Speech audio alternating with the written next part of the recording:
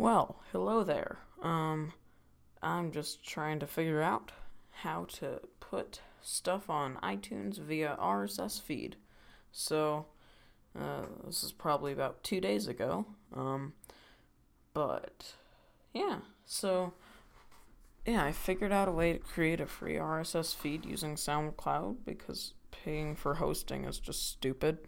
Um, and then you go to Podcast Connect, which is an Apple thing, and then you add your RSS URL. What does RSS stand for? It's RSS meaning. What is the meaning of RSS? Rich site summary. I thought it was like really simple, stupid, or something weird like that. Really simple syndication, says another. Okay. Well, thank you, Google. Very helpful. So I think I'm gonna end this now. But I might not, because why not? This is my blue snowball. Not sure how good this sounds, but it's probably pretty good, and I was just recording through QuickTime.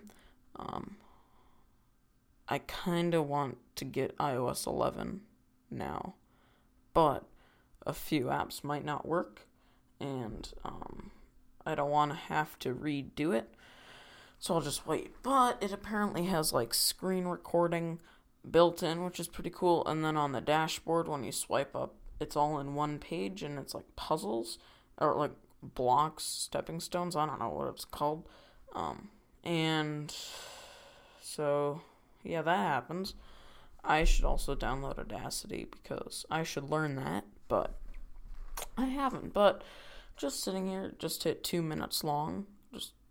Yeah, but, So I'm gonna put this on SoundCloud. Then, what you do is you create your RSS feed through SoundCloud for free and put that into Podcast Connect.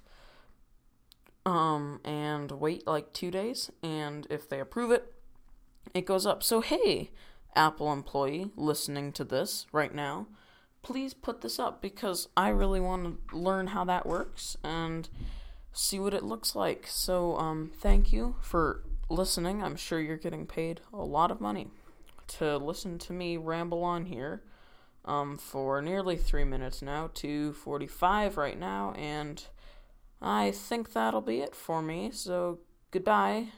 Yeah.